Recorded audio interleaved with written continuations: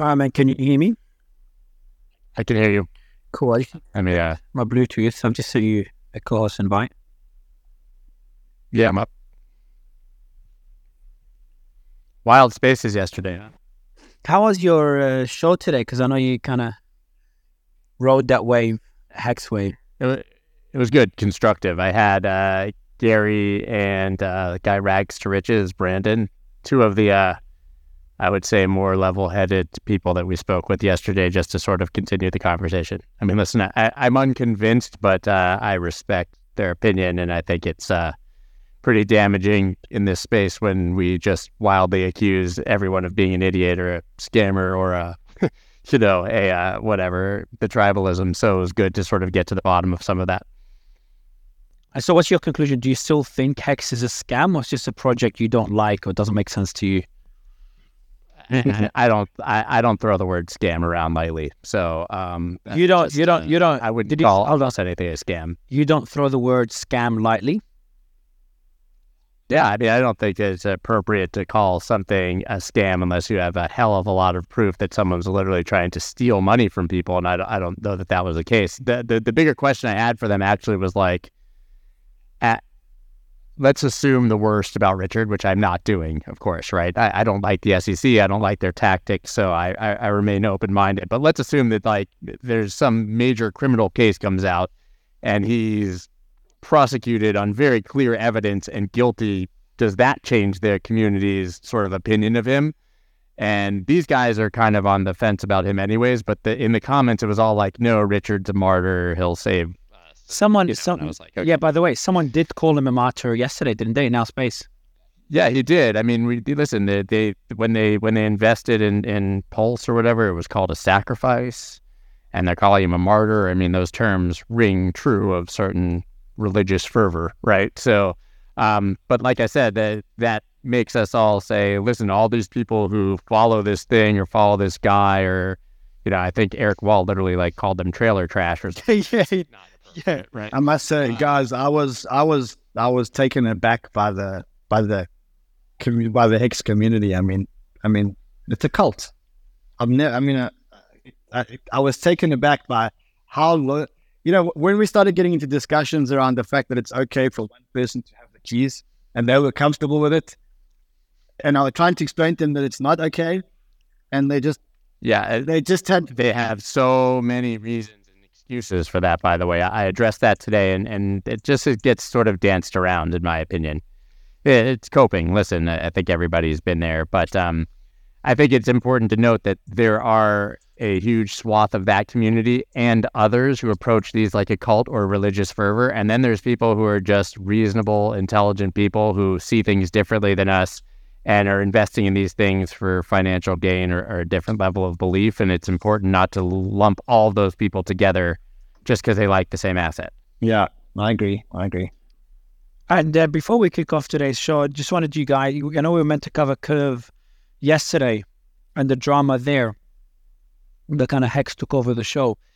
So maybe we can touch on that briefly. And I think, Ryan, you talked about it in your show, so maybe you can update us what happened yesterday, how would it impact the rest of the DeFi ecosystem, and then the latest today. Yeah, I think I'll address it now. I think pretty much the worst is over, or it seems to be over. But for those of you who don't know what happened, Curve, which is a DeFi protocol, and specifically what Curve is very good at, is it's a place where you can exchange a stablecoin for another stablecoin with very low slippage. So it's like if you're holding USDT and you want to buy DAI or USDC, probably the best place to trade that is on Curve. Now, Curve was hacked, and it was hacked through a vulnerability in the compiler, which I don't want to get too into what that means technically, but the result is that the hacker had 7 million Curve tokens, who, by the way, the hacker hasn't started moving those tokens around yet. So that's not where the story ends. Because if the story ended there, it would have been just another DeFi hack and we would have been able to move on. The problem is that the founder of Curve had a loan, $100 million loan against his Curve tokens. And there's not much, that's quite a normal thing, and it's actually quite a smart thing. So if you're a founder of a protocol and you believe that your protocol is going to do really, really well, then you don't want to sell your tokens. But at the same time, you do want to, enjoy a good lifestyle and buy things. And so what sometimes founders do, and they do it sometimes, they did with shares, and in this case, they've done it with tokens, is the founder took his tokens, used them as collateral, and loaned $100 million. And part of what he bought with $100 million is he bought an $80 million mansion in Australia. Two mansions. Two mansions. Anyway, long story So short. you have to have one for the wife and one for the girlfriend, just in case. Long story short. The problem is that as the price of Curve came down, and the price of Curve came down initially because people were scared that the hacker, first of all, it's not a good look when you get hacked, but second of all, people were scared that the hacker would dump his tokens on the market. And so people got really scared, and that started to take the price of Curve down. Problem is that as the price of Curve went down, the founder's stash nearly got to the levels of being liquidated. So, and the problem with that is that if the founder's stash got liquidated, it doesn't get liquidated slowly, and he can't really phone anyone like in a centralized transaction because this is a decentralized protocol which just basically implements a liquidation. And so that would have not only destroyed the price of Curve, but it would have destroyed the price of Aave, where you had the biggest loan, and Fraxlend, where you had the second biggest loan. And that could have basically hit the DeFi protocols very, very, very, very hard. So what did he do? He started to repay his loan, as much of the loan as he could. And he repaid it by moving all his USDT, all his USDC. He started selling a whole lot of his tokens, including Lido and a whole lot of others, and started to repay the debt. But even that wasn't enough. And even with that repaying of the debt, the problem is that the interest rates kept going higher and higher and higher. I'm not going to get into the reason why the interest rates kept going higher and higher and higher. It's got to do with the pool utilization in these protocols.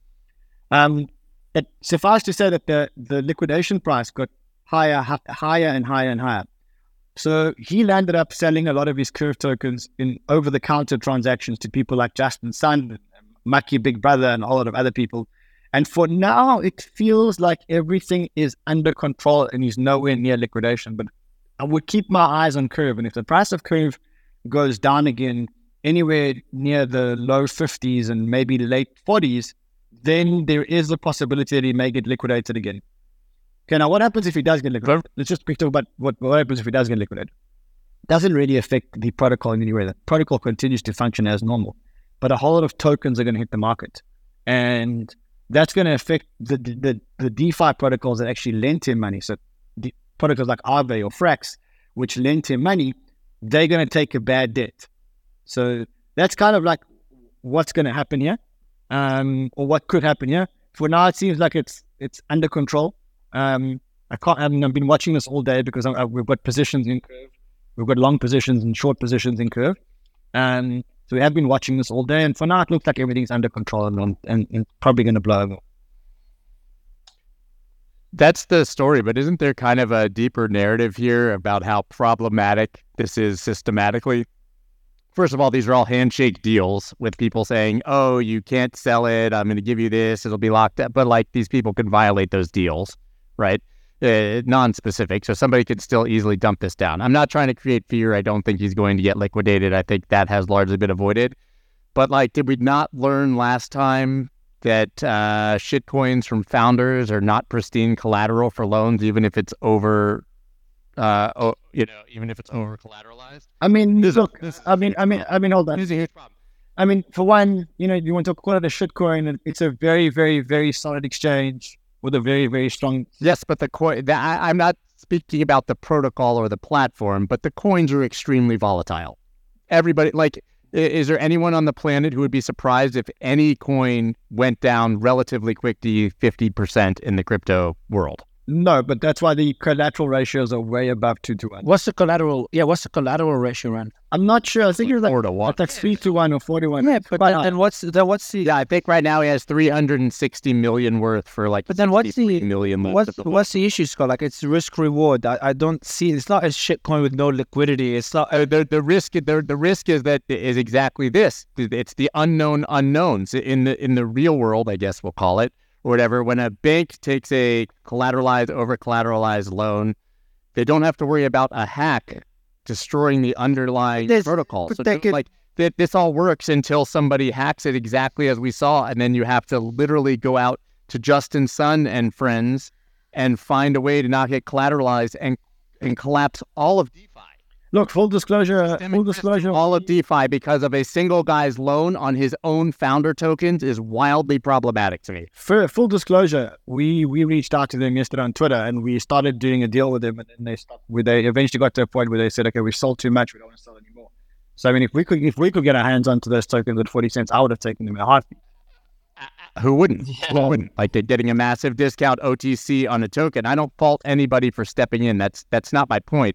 My point is that this guy took a quote-unquote safe loan because of the perception of the over-collateralization on founders' tokens. And yes, we can praise him for not selling them on the open market, but he couldn't sell them. He couldn't sell them. There was no liquidity. Right, but a loan that large, in theory, could literally collapse all of DeFi, so it should not be available. Hold on, it could collapse all of DeFi.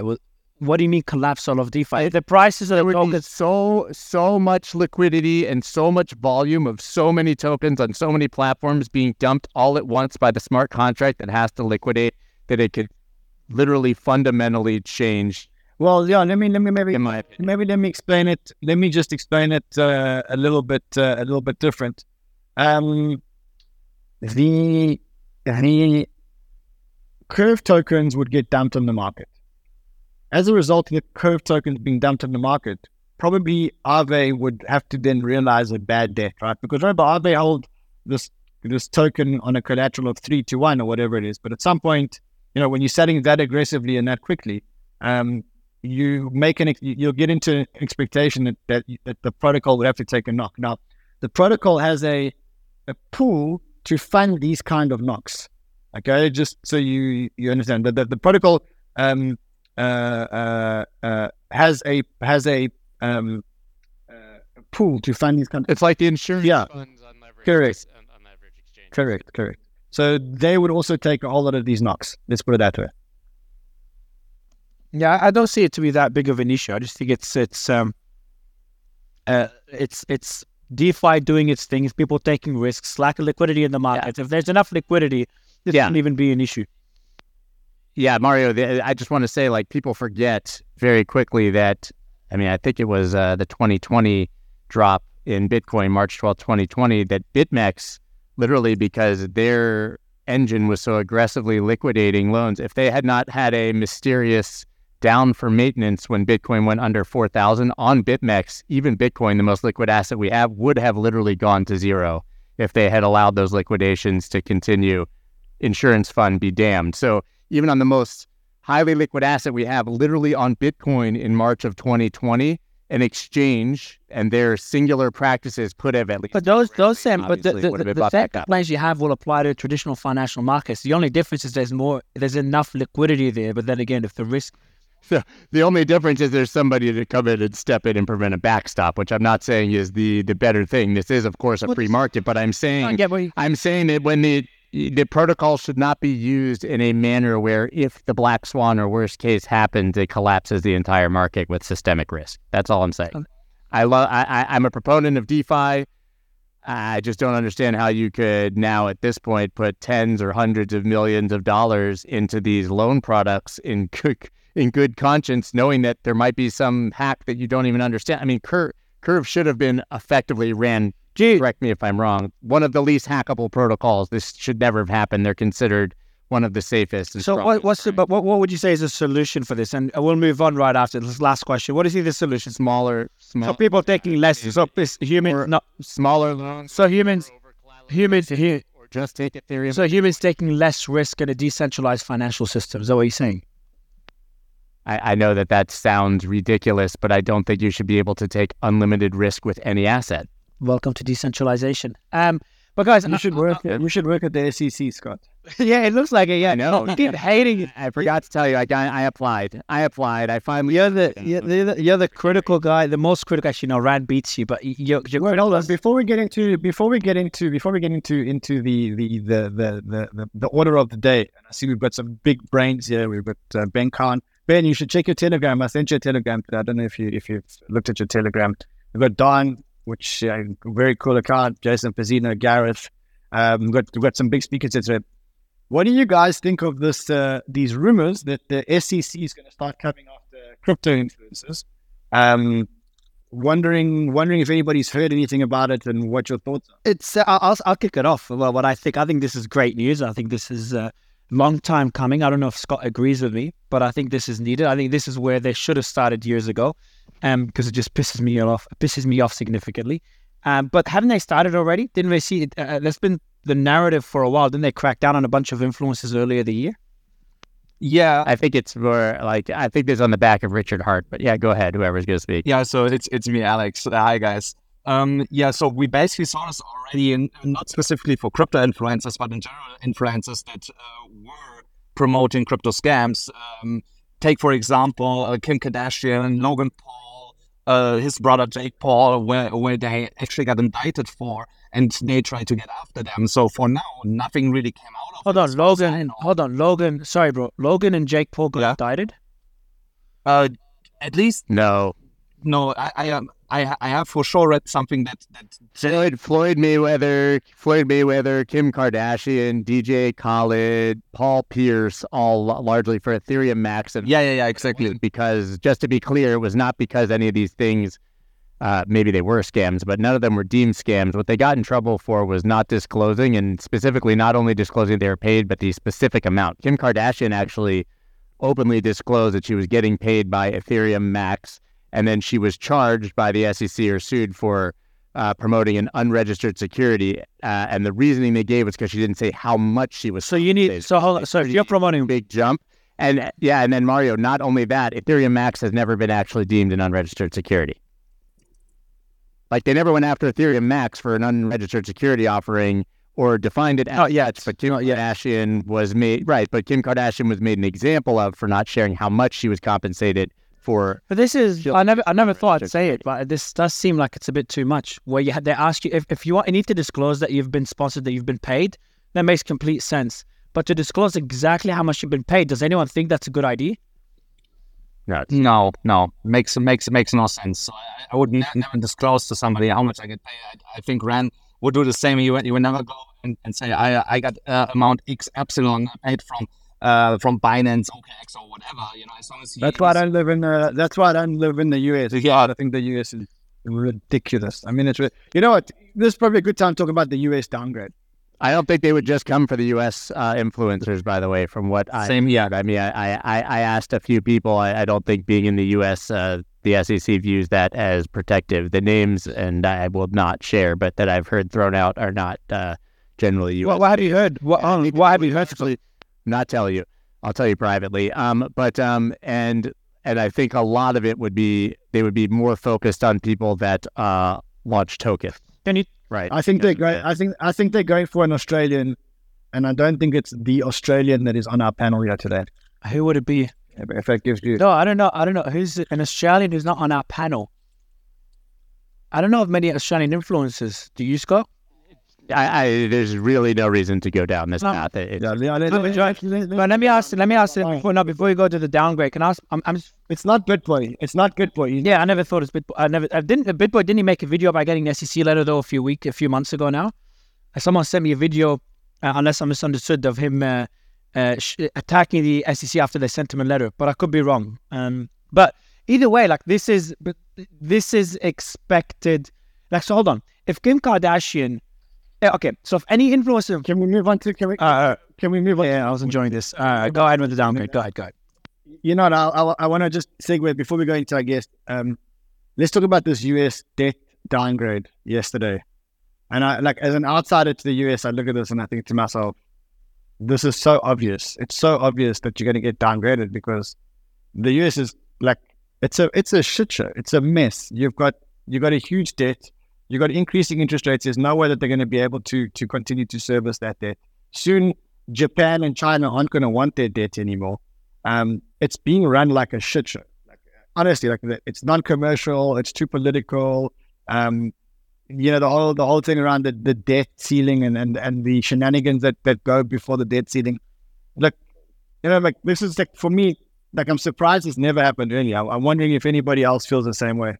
And then I'm also wondering why the markets haven't responded. The last time that the US got downgraded, the S&P went down 15%. Yeah, so but Darren, let's go. Can we go to basics? JC, can you tell us more exactly what that means? What does a downgrade mean? When did it happen last? And why has the market been pretty mute? Yeah, and I think Ron made a bunch of good points. I think it's most people I speak to, and I talk to a lot of portfolio managers and traders and a lot of people on the street. I've been doing this for a living every day for more than 2 decades. I didn't know Fitch still existed. I don't think anybody else did either. I don't think anybody cares. It's like, really? These guys are still around? So, and a lot of what Rand was saying, we know, the shit show, the debt ceiling, and I'm a technician, and, I don't really watch the news, and even I know all these things, right? Like, everybody knows, the rest of the world knows. It's no big deal. So it's in terms of like why the market's not reacting more, is anybody really surprised by it, right? And for me, I'm no expert. Again, I didn't even know these people existed. So the fact that the market doesn't care, to me, it's not surprising at all, right? Like theoretically, the market should care, right? Like in theory, on paper, the fact that it doesn't reiterates a couple of things. Number one, doesn't matter. Number two, the market's got bigger fish to fry, right? The market's interested in more important things, clearly. And I think that the reason that the S&P and the NASDAQ are a little bit under pressure and kind of have been for a couple of weeks and haven't really been able to make much progress is because their biggest leaders of the year, are running into some former levels of overhead supply where they failed last time they were here. Things like Microsoft, things like the XLK in general, the technology index. So the indexes themselves have overhead supply. It doesn't mean they need to crash. It doesn't mean that the bull market is over. It just means that these markets need time to digest. So I think what the market is looking is just forward-looking, right? The market is a discounting mechanism. There's a reason that the new 52-week lows list peaked 14 months ago, right? And things have gotten progressively better, not just in the United States, but around the world. Greece is making new 5-year highs. European banks are making new 52-week highs.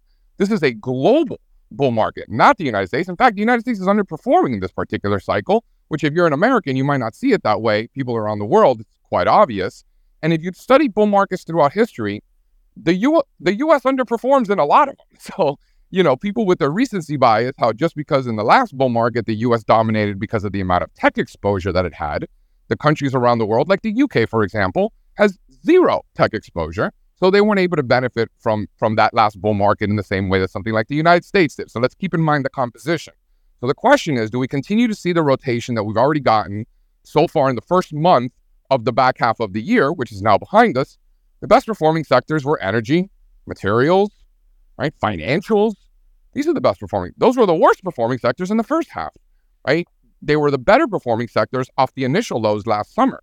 So the question is, does the rotation continue into some of these different sectors that do not have anywhere near the weightings in the S&P 500 and the NASDAQ, like something like tech and communications and consumer discretionary, which is what got us here over the last 6-7 months, while those other areas underperformed. Look at something like Caterpillar making new all-time highs, the U.S. industrial sector making new all-time highs. The U.S. energy sector represents 4% of the S&P 500. It represents 0% of the NASDAQ. So these energy stocks could double and triple, and their market caps are so little, and the weighting in these indexes is so irrelevant, they're not going to make a dent in the overall markets. So we can very easily, and so far we've already seen that over the last few weeks, be in a scenario where the indexes, particularly the S&P and the NASDAQ, the Dow's got more exposure to some of those, the other value areas, but particularly the S&P and the NASDAQ could have a very difficult time going up over the next several months. But underneath the surface, you have monster winners, monster individual stocks. But what about very well? What about the fact that the dollar is actually stronger after 100%? Like, I could the dollar. 100%. So that's the key. That's it. You nailed it. You're 100% right. And it's not even that the dollar's been up after the downgrade. The dollar was already rallying before that, FYI, quite some time. So we are now back above 101.5 on the U.S. dollar index, which puts us back above all of that former support. If the negative correlation between stocks and risk assets in general and the U.S. dollar over the past 6-7 years has been very, very strongly negatively correlated. Stronger dollar, you have weak stock market. Weaker dollar, stocks are doing very well. The dollar's gotten hit hard over the last several quarters. Stocks are doing great, right? When did the dollar peak? Dollar peaked at the end of September, right before the fourth quarter started. British pound bottomed on September the 26th. Euro bottomed 2 days later. Japanese yen and emerging markets bottomed a couple of weeks later.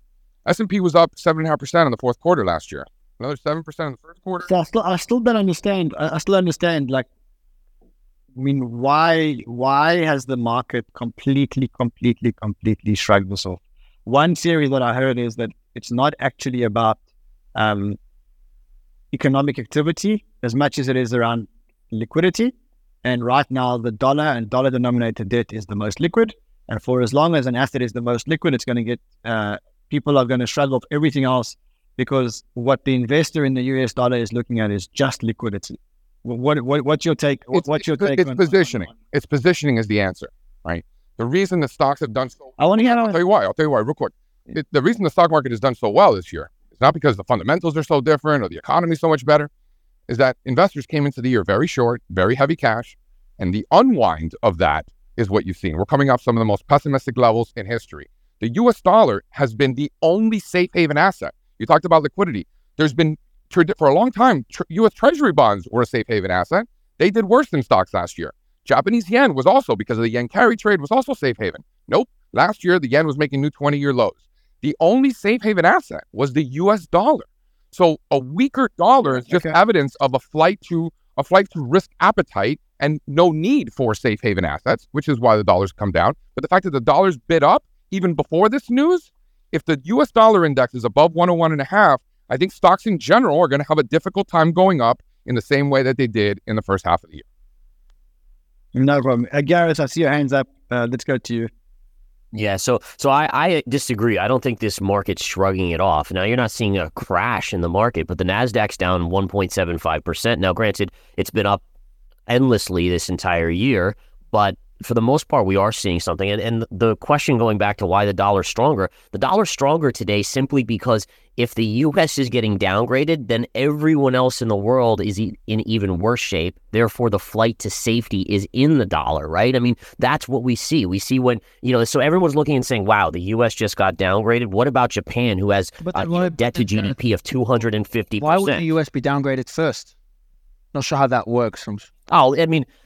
Well, yeah, I mean, that's there's only 10 countries around the world with a perfect rating, right? So the U.S. was one of the last ones.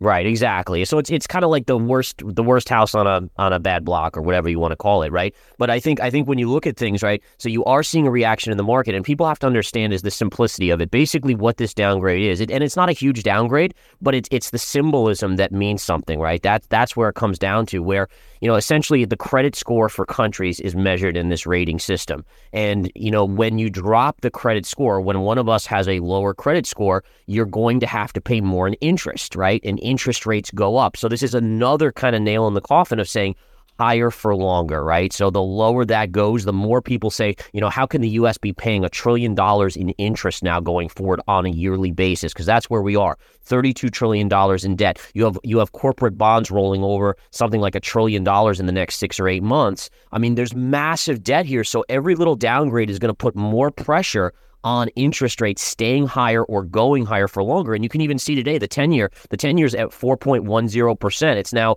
breaking above a key resistance, right? We hit it back in March. March, by the way, the high was 4.10. That coincided with Silicon Valley Bank failure and all the banking crisis. And now we again are breaking above that. So I do think that while we're not in a collapse mode, I do think this is something that could escalate very, very quickly. And I think people have to be on alert. And by the way, with the rates doing what they're doing, think about what that does to growth in tech. What Gareth was just talking about now, higher rates, that's why the Nasdaq is the index that's underperforming the most today. It's because of the rates, right? Like that's a big deal for kind of stocks. Ben, I want to go to you. I saw you tweeted something earlier about Nasdaq's performance in August of a pre-election year, or the S&P's performance in August of a pre-election year, August-September.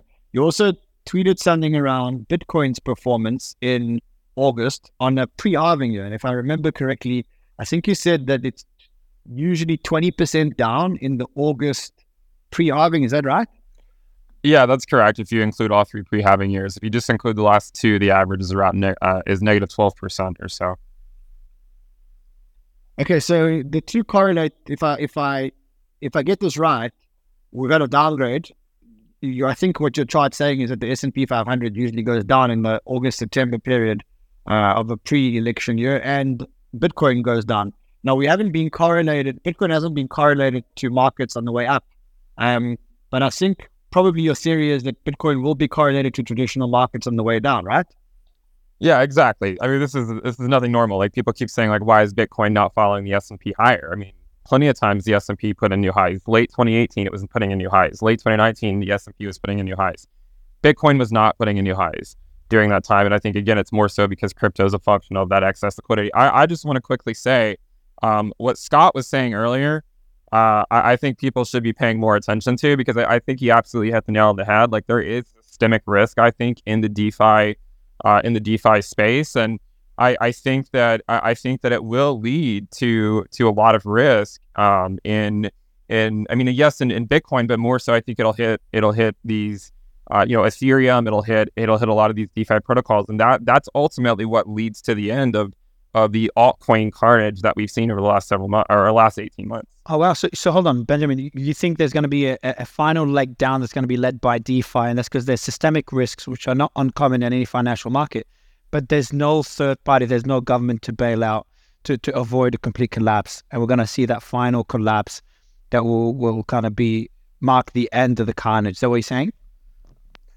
Yeah, exactly. The Ethereum Bitcoin valuation is, if you look at it on a monthly time frame, it looks like just a massive distribution phase over the last 2 years, just like it did last cycle as well. I think you'll likely see a huge windfall on the Ether Bitcoin pair from where it is now to that 0.03 to 0.04 range. And that's exactly what I think will mark the end of the carnage in the altcoin market. I don't think the reckoning is over in altcoins until the collapse of Ether Bitcoin occurs. I think Ethereum will go on to put in new highs, don't get me wrong, but I still think we're at that phase of the cycle. And by the way, on average, from June to December, the Ether Bitcoin pair is red. I mean, it's just we're in a very seasonal time for crypto to not really do that well, especially the altcoin market against Bitcoin. And I keep wondering exactly what is the event going to be that causes that dominance of Bitcoin to go to 60%? Because that's what the models say is going to happen. And I mean, I think maybe Scott's onto something. Maybe that is the ultimate risk, because listen, like, the altcoin market has been struggling to do anything, right? Like, look at Total 3. It's struggling to do anything, even on days when Bitcoin goes up 3 to 4%. So what happens if we go into a risk-off environment, right? We've been in a risk-on environment for the last 7 to 8 months in crypto, where Bitcoin has generally moved higher, and it's kept these higher risk assets like these altcoins from really going into price discovery to the downside. I mean, yes, some of them have gone down, but I think the depression phase is almost here for the altcoin market. And with us getting closer to the halving, you don't think, like, what is there a certain period, like in the next 3 months, let's say, or in the next 5 months, if you don't see that carnage, you'd be like, all right, cool, maybe we've seen the worst? Like, what do you need to see to be like, okay, maybe I'm wrong and maybe we've seen the worst already? Yeah, I mean, I guess if time goes by and we're close, I mean, you also have a lot of other things going on, right? You have an inverted yield curve. You have so many other metrics that point to bad things are likely going to come before this business cycle is over. Remember, last cycle, I know the Bitcoin halving is getting closer. Last cycle, many altcoins were putting in their final lows only 2 months before the halving. Oh, wow. You know, you're talking about this time that would correspond to February. So I think if we can get through, if we can get to the Bitcoin halving and the yield curve uninverts and there's no real movement in the unemployment rate, then maybe I would throw in the towel. But I think we are approaching the phase where we normally see this. By the way, if you look at Bitcoin seasonality in Q3 of every pre-halving year, it has found approximately at least a 50% correction before the halving. Okay, if Bitcoin goes down even 30%, what happens to DeFi? Yeah.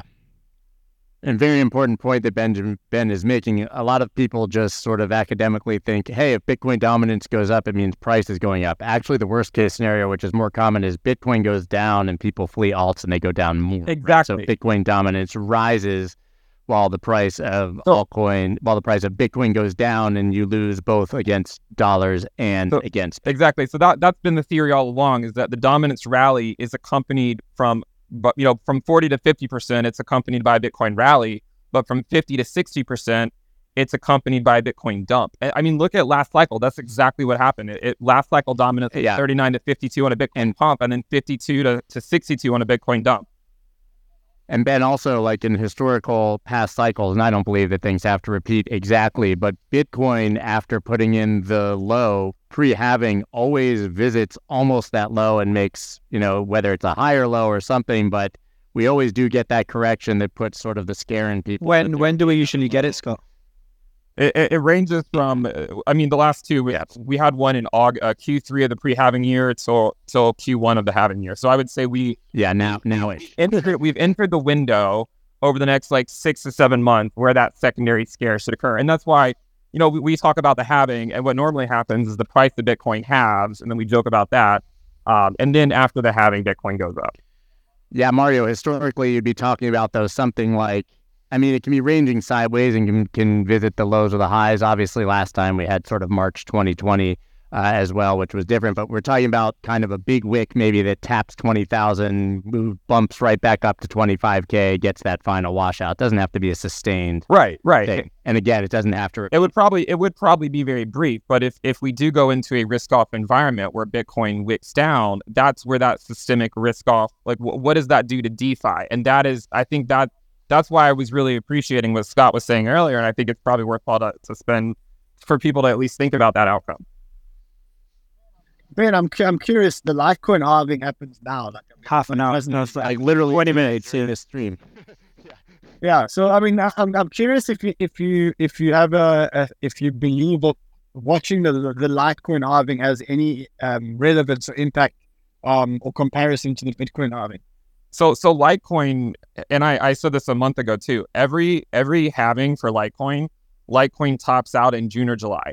And then going into the halving, it fades. And then after the halving, it basically either goes sideways or down until Bitcoin's post-halving year, so 2025. So normally the risk-off environment occurs after Litecoin, for crypto overall, it occurs after Litecoin's halving, but before Bitcoin's halving. And I think the reason is because when you go into the pre-halving year, we just get out of a year-long bear market, right? So we get this sort of natural flex back up to the upside, but we're still, it's still almost away from the next Bitcoin halving.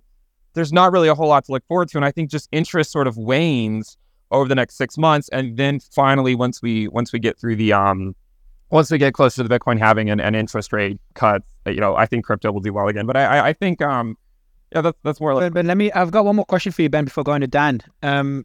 What about the two narratives of finally getting regulatory clarity? Not only, really the US is lagging, but, in other countries in Europe and East Asia and Australia, we're getting more clarity, something we've been waiting for a long time. And we're starting to get it in the US as well.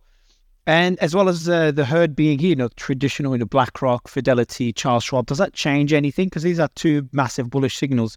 Does that change your expectations for the next few months? Or could that change if we continue seeing improvements, if the ETF is approved, for example, or we keep seeing the SEC get blue-eyed? I think a lot of that stuff is bullish long-term, for sure. And I think that crypto will make an incredible recovery next year. I don't think it's going to make a change anything in the next few months, especially with the altcoin market. There's a higher chance it could affect Bitcoin in a positive way, but I still think that crypto. Look, guys, the truth about the cryptoverse is that 99.9% of the altcoins are completely useless, right? And so they're only fueled by just excess liquidity. That's what they need. They need liquidity. They don't have profit margins. They don't have products they're generally putting out. It's just a lot of them are just garbage. And so the only reason they ever go up is because there's excess liquidity. And if you look at the central bank balance sheet worldwide, it's going down. And with the dollar going up, if you denominate all the balance sheets in US dollars, liquidity is getting sucked out. So yes, the narratives are great, and I think it's long-term bullish for crypto. But I think there's going to be another event before the halving that really scares people before the bull run to new highs can actually begin. Dan, would love you to jump in here. I'm not sure if you're a bit more bullish than Ben, at least in the short term, pre-halving over the next 3 to 6 months. And Pizzino as well. I want to hear Pizzino. Pizzino's got some very strong views. I watch his videos a lot. Oh, I'd want the more bullish person to speak. So whoever's more bullish, unmute. I think Pizzino's the one. I think Pizzino's he's a little bit more bullish, I think. I'm quite neutral, so not sure if I'm the one. Yeah, I think that's the first time I've ever heard your voice in all of our communication. Could very well be, yeah. I did videos on YouTube recently, but until then, yeah. So Dan, how are you neutral? Like, do you in terms of what Ben was saying earlier, that we could see DeFi trigger the final bloodshed for altcoins before halving kicks in, and looking at history, that is could even be expected. It's not too surprising. Scott said that this is the period. The period is now over the next 3 to 6 months. Would you agree? Yeah, possibly. It feels like the market is really just waiting for some kind of catalyst to really push it somewhere. Because if I got the Bitcoin chart in front of me, and you've probably already all seen, we're not getting the BART moves we used to get in like 2018. I'm not sure if all of you guys remember. But right now we're just building these, people are calling them Burj Khalifas, like the building in Dubai. So all we see is just shorts getting squeezed. Then from there on, we see a lot of selling. The entire move retraces and we rinse and repeat. So right now it just seems to be like all about liquidity. What about you tweeted? I don't know if it was yesterday or today, but I think I covered it on my show today. But you tweeted something about the fact that we haven't had volatility for a long time, and that usually when you have periods of no volatility for a long time, that usually means that the corresponding move is usually much more aggressive. Yeah, exactly. Yeah, you probably already seen everyone tweeting about something like volatility measure that's at like yearly lows or even multi-year lows. So usually when we get that, we had the same like at the end of last year. When we finally break out of this range, then the move that occurs will usually be quite big and usually not one to fade. It sadly doesn't say anything about direction, of course, but so Dan, essentially what you're saying, essentially what Ryan referred to, is that he's saying we're waiting for something, some news. It doesn't have to be a black swan event, something to take us somewhere. But whatever that something is, wherever it takes us, it will be very, very aggressive. Is that fair to say? Yeah, I think that's likely because you can just imagine all these positions that have built up throughout this range, both longs and shorts. So when there's something that pushes it over the edge, there's so it could be like a lot. So it could be some major hack that kind of leads to another curve-like event over the next few months, or it could be the ETF getting approved. But Mario, it could also, I was gonna say, exactly. I feel like the ETF pushed it up, and so now people are just holding their breath, waiting to see what happens with the ETF. There's no reason for it to go up more on the ETF news, and there's no reason for it to go down more on the ETF. When is the ETF decision? Yeah. Good. I'd be in the next 2 weeks. Bloomberg, Eric and James from Bloomberg Intelligence are saying there's a 65% chance of a Bitcoin approval this year.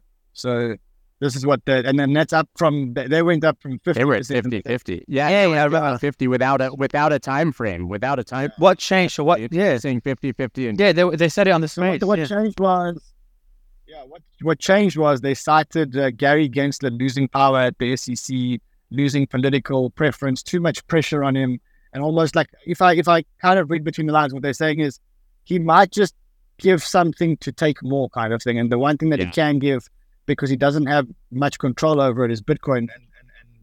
And he'll get the ETF. I want to go to Pizzino because we haven't heard that Australian accent yet. Where? Hold on. Where are you from, Pizzino? Where from Australia? I live on the Gold Coast. Oh, sick. Lucky you. Right, man, go ahead. No worries. We're going with the bullish narrative here. I mean, what I've heard today, I agree with a lot of it. When it comes to what Ben's saying with the altcoins, I'm not bullish on altcoins at all. Like, I still see them heading further down. Why, Jason? In them to keep them going. Why? Like, what? Oh, yeah. Why? Like, if there's more liquidity in the industry as a whole, like, doesn't it? Starts off with Bitcoin, then go to ETH, and then other major top 100 coins, and then starts bleeding into alts as well. If we start seeing a bull market, no? Oh, yeah, if we get a bull market, but I don't think that's going to happen for altcoins, at least, another 12, 18 months away. It's pretty much just going to flow into Bitcoin as it always does, and the same deal with Ethereum. And I mean, look, I'm more so a pure technician where I focus a lot on charts. And when you check the charts of basically almost every single altcoin against its Bitcoin pair, it's just in a downtrend. And when Bitcoin moves a little to the downside, the altcoins move more.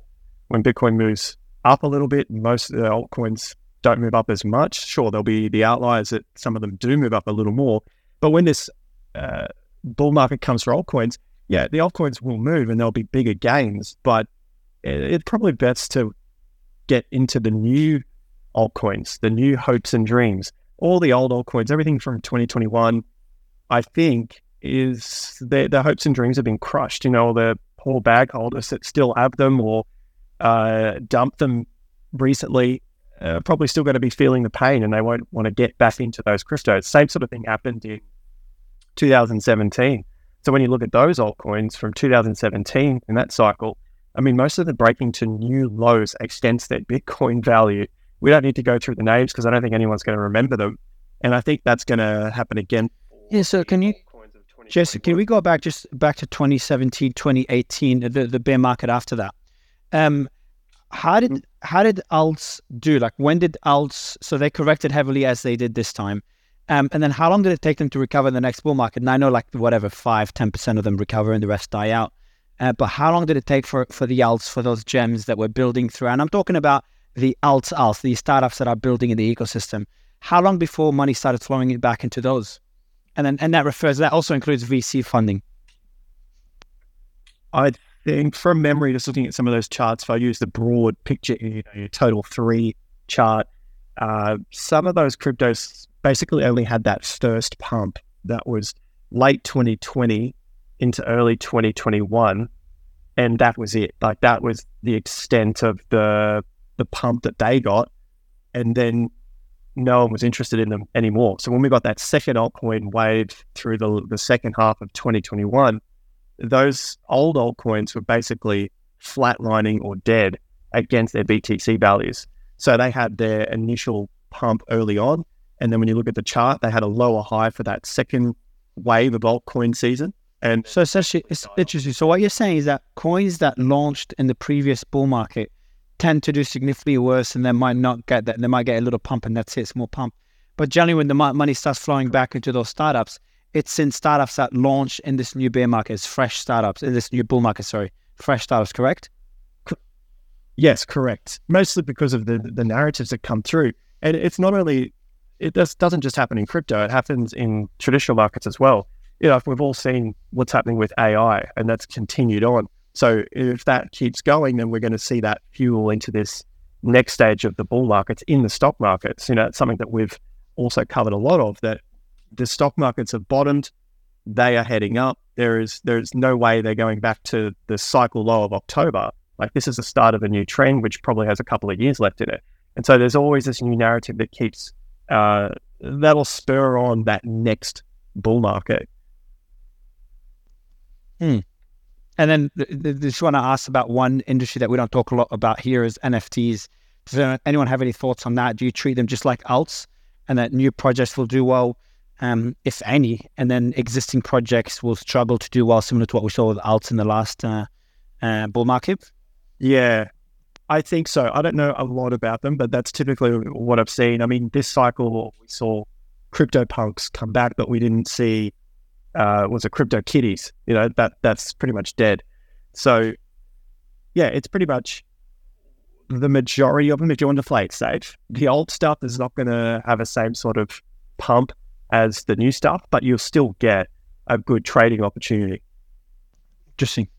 Okay. AM Crypto, Chris, do you agree?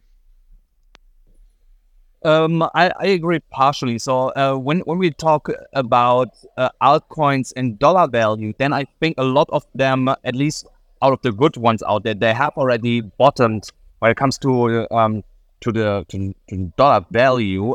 In terms of Bitcoin value, I definitely agree. There is definitely more downside to be made here before we go up. We have seen it in previous cycles, as also was previously already said, that in Q3 normally we get like this final shake out, and then we finally go up into the halving. So I definitely agree with that. And I was actually when Bitcoin went down, when was it, like 2 days ago or something, where I had that quick week down, I was actually expecting it breaks way lower. And I think that pump that we got back up now to 30K, it feels like a dead can bounce to me. So I don't see Bitcoin now in the immediate short term rallying to over $32,000. And even if it would do that and would break that resistance, it would be for me just a bull trap, but we then see actually a half rejection back down, maybe something to like 25, 26K. But I cannot remember who said this now earlier. With the 20K level, I don't believe that we will see 20K in the next coming months again. I think 24, 25, there is the line in the sand, and that we will not go any lower than that. And do you have any thoughts on VC funding? When do you think we'll start seeing liquidity get back into the VC funding? So I actually see already now a lot of VCs getting more active in the space right now again, where they are handing out private rounds and seed rounds. So here and there, they are popping already up. But for my personal risk appetite, it's still too early. So I want to see that final takeout leg that we normally get in Q3 before I even start looking at new projects. And Alex, last question I have for you, man, is an NFT ecosystem. Would you just treat them just like alts? Do you think we'll see interest there again? I think with Bitcoin rising back to the upside and Ethereum going in tandem, we're definitely going to see another run in NFTs. But NFTs, I don't know enough about NFTs in the last cycle. That is for me just a massive casino, because I don't understand on what basis which NFT is going up in value and which not. And we also saw a lot of articles in the previous NFT hype where it's basically was senseless wash trading and money laundering with NFTs. But we saw the same thing with alts as well in the last bull market, in the one before in 2017, and I'm sure in the last one as well. I do want to fair point. Yeah, I do want to just quickly, before going to go to Smiley as well and David to get their thoughts. I just want to remind the audience there is a show called Killer Whales, and I've got to shout them out in the last few shows. And it's like a Shark Tank like show. Me and Ran were there. We flew to LA. If anyone remembers my Russia, the Mutiny space that I did, right after that one, hours after that one, almost missed my flight. I flew out to LA to film with Ran, and Anthony Scaramucci was there and a few others. A Shark Tank like show for crypto, and like a real show, not like some random people with cameras. You know, the whole production. They did it in where Batman was filmed. It was a really cool show. I think it's coming out later this year or next year. I'm not sure exactly where, but if you want to check it out, again, it's really entertaining. Killer Whales TV. Killer Whales TV is on Twitter. Highly recommend you check them out. And this is me shouting them out just because I like them. And I think Ryan would agree. Hey, Mario, can I ask you a question? And guys, good news. You should definitely check. Scott is not there as well. So if you finally want to watch me and Ryan speak with us, yeah. I actually have a question, though. With how fast crypto moves, that's coming out like, end of this year, beginning of next year, do those projects have to wait to launch until the show? I don't know. I don't know if I'm allowed to actually talk about them. I wanted to talk about one of the projects. All good. Actually was pretty keen because one of the projects is one I can't wait to talk about. It's actually a physical product that you would probably buy. That's crypto focused. Well, the water, bro. Yeah, we're not meant to talk about it. We're not going to mention. Yeah. We're not going to mention names, but it is, man. Yeah, I was just thinking about it, and someone reached out to me from there as well. I think a few days ago. I missed the message. I just spotted it. I think yesterday or 2 days ago. But yeah, man, like this is such a cool product. Is it a tokenized slap shop? No, it's not a tokenized slap shop. Yeah. It's you gave it a thumbs up, didn't you? Oh, we can't. I don't know if we're allowed to talk about that, but yeah, it's a really cool show. A really cool product. But and Ran, you want to talk about Bybit as well and the $8 million in prizes in brief. Let me just kind of do it in a very brief overview and mention the key points, and then Ran can add on to it.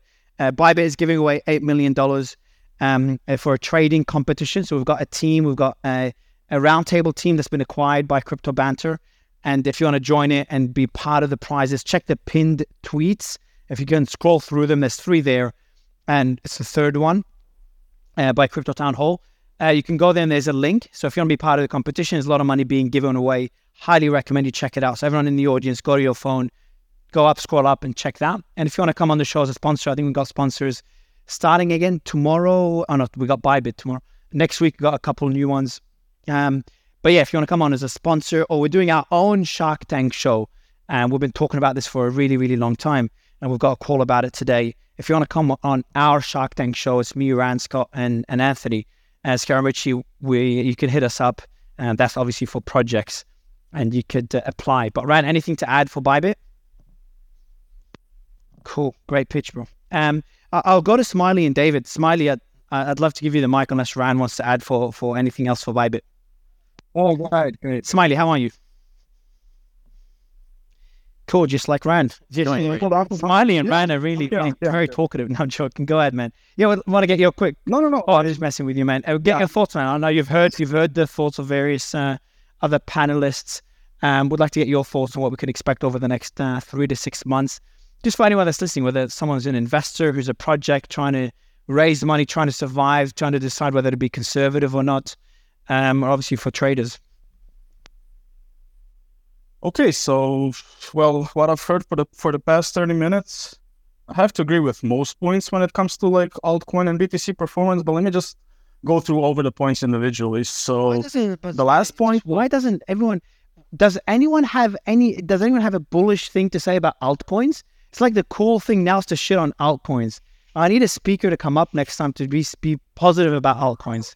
But go ahead, Smart. I mean, it's part of the cycle. It's part of the cycle where altcoins are just not doing good because of it's not enough liquidity. The altcoins usually do good when there's a wealth effect from Bitcoin, and wealth effect is created by Bitcoin going into new all-time highs. You know, the euphoria, the last time when we broke $20,000, 30, 40, 50, that's when the wealth effect is created. That's when people start degenerating into altcoins. But before that, it's really not much. It's only maybe select few altcoins that you see around, maybe AI sector, whatever, LSD sector, etc. But that's just a handful of altcoins. 99% of them are not going to perform, in my opinion, for the next 1 year or so. I don't think it's a price-based capitulation. I think we saw that already for the entirety of 2022. I think it's a time-based capitulation ahead of us. And I have a similar approach towards NFTs, but I'm a bit more bullish on NFTs when it comes to like long term. Oh, long term. Okay, but more bullish on NFTs than altcoins. Yes, actually, that's kind of unpopular. Thing. No, I don't think it's unpopular. Which NFTs? That's very broad. I think it's unpopular. No, hold on. Hold on. Let's see what NFTs. So you're referring to the PFPs or just general digital ownership, like gaming assets or whatever?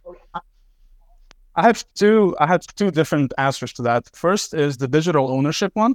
I think that's kind of underlooked. Is that the way? I agree. Yeah. People don't look at it enough. Yeah, it's kind of an underlooked aspect of the crypto, and I think it's a catalyst maybe for a next bull run or bull run in the future, where digital ownership, AI is going to be really important. Like people selling music, video games, whatever. You know, I think that is one big part, but we still don't have those products. So it's really nothing I can really say, hey, this is going to do good, this is going to do good. But it's something to keep an eye on for the future where like ownership and digitalization comes, AI, video games, music, etc., products, online products, clothes, whatever it is. I think that's a... I want to... Skates. Go ahead. Let me speak. CZ just tweeted. I was going to say the same. Yep. Yeah, CZ just tweeted 4, which usually means that there's FUD incoming. So I think what we should be on alert for now is something coming out, which is very negative against Binance. And I think he's preempting it by tweeting. Yeah. How's the going to just break that thing? Why have we? Okay, so number one, now I know that you both talk CZ. Number two, my question to you guys is what have we seen already? What's left? Like, what are we anticipating? I can't keep up anymore. Do you know? We've seen the DOJ indictment. Well, DOJ is the thing that everybody's been conjecturing. Yeah, but have we seen DOJ? He wouldn't have tweeted 4 before. DOJ is not 4. You know, when the DOJ come after you, it's not 4. Why isn't it 4? Because you never win. No, because 4 is usually stuff that he believes is non-factual, and doesn't he create 4 after every single bit of FUD or no? I'm genuinely asking. I don't know. But this is before there's been anything. It's a bit unique. Okay. I think we should just be on standby for an article coming out. Usually it's the same media outlets. It's a New York Times or it's a Forbes. So I think we should just keep an eye open for these narratives. And this is just at 4 tequilas, and he's just counting. What did 4 stand for again? Do you remember what it was? It was in his list of things to like keep in mind, and number 4 was ignore FUD and keep building, something to that effect. Ah, cool. All right. Well, 4 it is. And I want to go back to David. David, I would love to get your thoughts while if there's any breaking news, guys, just jump in. And as long as you're not allowed to jump in and say, I don't want to interrupt. You can't do that. It's not allowed anymore. And David, go ahead. Sure, no problem. Thank you very much. First of all, I want to give them a shout out. I don't think I've ever done this, and it should be done every day. Mario, Rand, Scott, always informative, always entertaining, really just incredible stuff, incredible content, good conversations, and good guidance. In terms of altcoins, I'd actually like to go ahead and say, frankly, because sentiment is so bad, and I think I said this a couple of days ago, because sentiment is so bad, I'm actually, a little bit of a buyer, accumulator of some altcoins. Certainly, this may not be the bottom, and it may not be, a beautiful, line chart from here, but I believe that the sentiment, I'm generally a contrarian by nature. I think the sentiment is so bad at this point that, frankly, it's worthwhile nibbling away. The second thing is, the downgrade of the United States in terms of credit rating, to me, is very important. I was around in 2011 when the U.S. was knocked off by S&P from its AAA rating. 2012 and 2013 were my best trading years ever. Obviously, circumstances different, but who knows? Election coming up, we may get a Republican in the White House. Who knows? We could be off to the races once again in terms of spending, in the right places, letting private sector do things.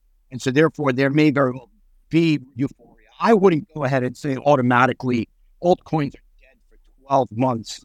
I think 12 months is a very long time, 6 months maybe. But certainly I think it's a good opportunity here. Yeah. The last thing I'll say regarding, let me just say one. Yeah, go ahead. Go, David. You've complimented us. So go ahead.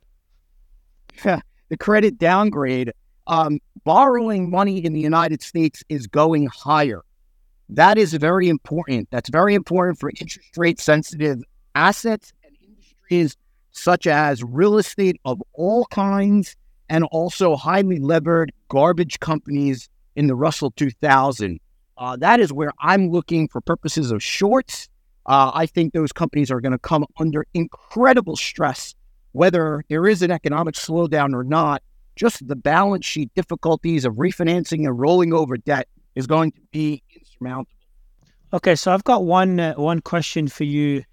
David, I'm not going to ask you the question just because your audio is bad, despite the compliment. The audio is just too bad to ask you a question, but I appreciate the compliment. Ben, I want to ask you a question first. Just because you worried me about the whole DeFi narrative and the final leg of capitulation. So I'm just curious, does that just really depend on the markets? Like if we start seeing the market pick up, then no one's going to get margin called and we should be fine. But then if we see the market continue on a downtrend, that's what will trigger it. So it's just all going to be dependent on the market. The market itself will trigger that final leg of capitulation if it drops again to new lows or near new lows. Is that fit? Am I right? Yeah, I think that's a fair assessment. It's more so, do we go into a risk-off environment, which could have... Mario, I'm not sure if it's just you, Rand. It's just you. Go ahead, Ben. Just you. Yeah, no, I mean, it's more so if we go into a risk-off environment, which could be underway right now. As I said earlier, this tends to be the season when the S&P gets a correction in pre-election years, and it's always been this correction in August, September that has knocked Bitcoin off of its 20-week SMA. And by the way, historically, once Bitcoin falls below the 20-week, within a few weeks, that's normally when all Bitcoin pairs finally bottom out. So I mean, it might not even be that much longer for all Bitcoin pairs. Like we could be in striking distance. I mean, like a lot of them bottomed out in September of 2019. They went lower on their USD pairs after that, but I don't think it's that much further out. But I think you're right. Like, I mean, if the S&P doesn't get a seasonal correction, an example of that would be 1995, where it did not get a seasonal correction in the pre-election year in August and September. then perhaps we avoid it. But if it plays out like 80 to 90% of the other pre-election years, then I think the final flush is coming. Well, I'm going to ask you for a favor. The correction, sorry, I'll just go in there. The correction could also just be a sideways time for the market to digest the moves to the upside as well. So it doesn't necessarily have to be a significant correction. And what we see in bull markets is typically single digit correction. So if we saw a 3 or 4 or 5% from where we are with the S&P, it would still only put us back to the previous tops that we just broke out of around that 4,500 points. Yeah, but Jason, I'm not talking about the S&P. I'm talking about like even a 5 to 10% correction by the S&P could knock crypto into a downtrend for the rest of the year. That's what's happened every pre-halving year from now until December. It doesn't take much. You're right. Like it doesn't have to be a massive drop by the S&P. Even a 5 to 10% correction is typically enough to get that final flush in crypto to occur. Can I? Yeah. So you're referring specifically to altcoins, not necessarily Bitcoin as well.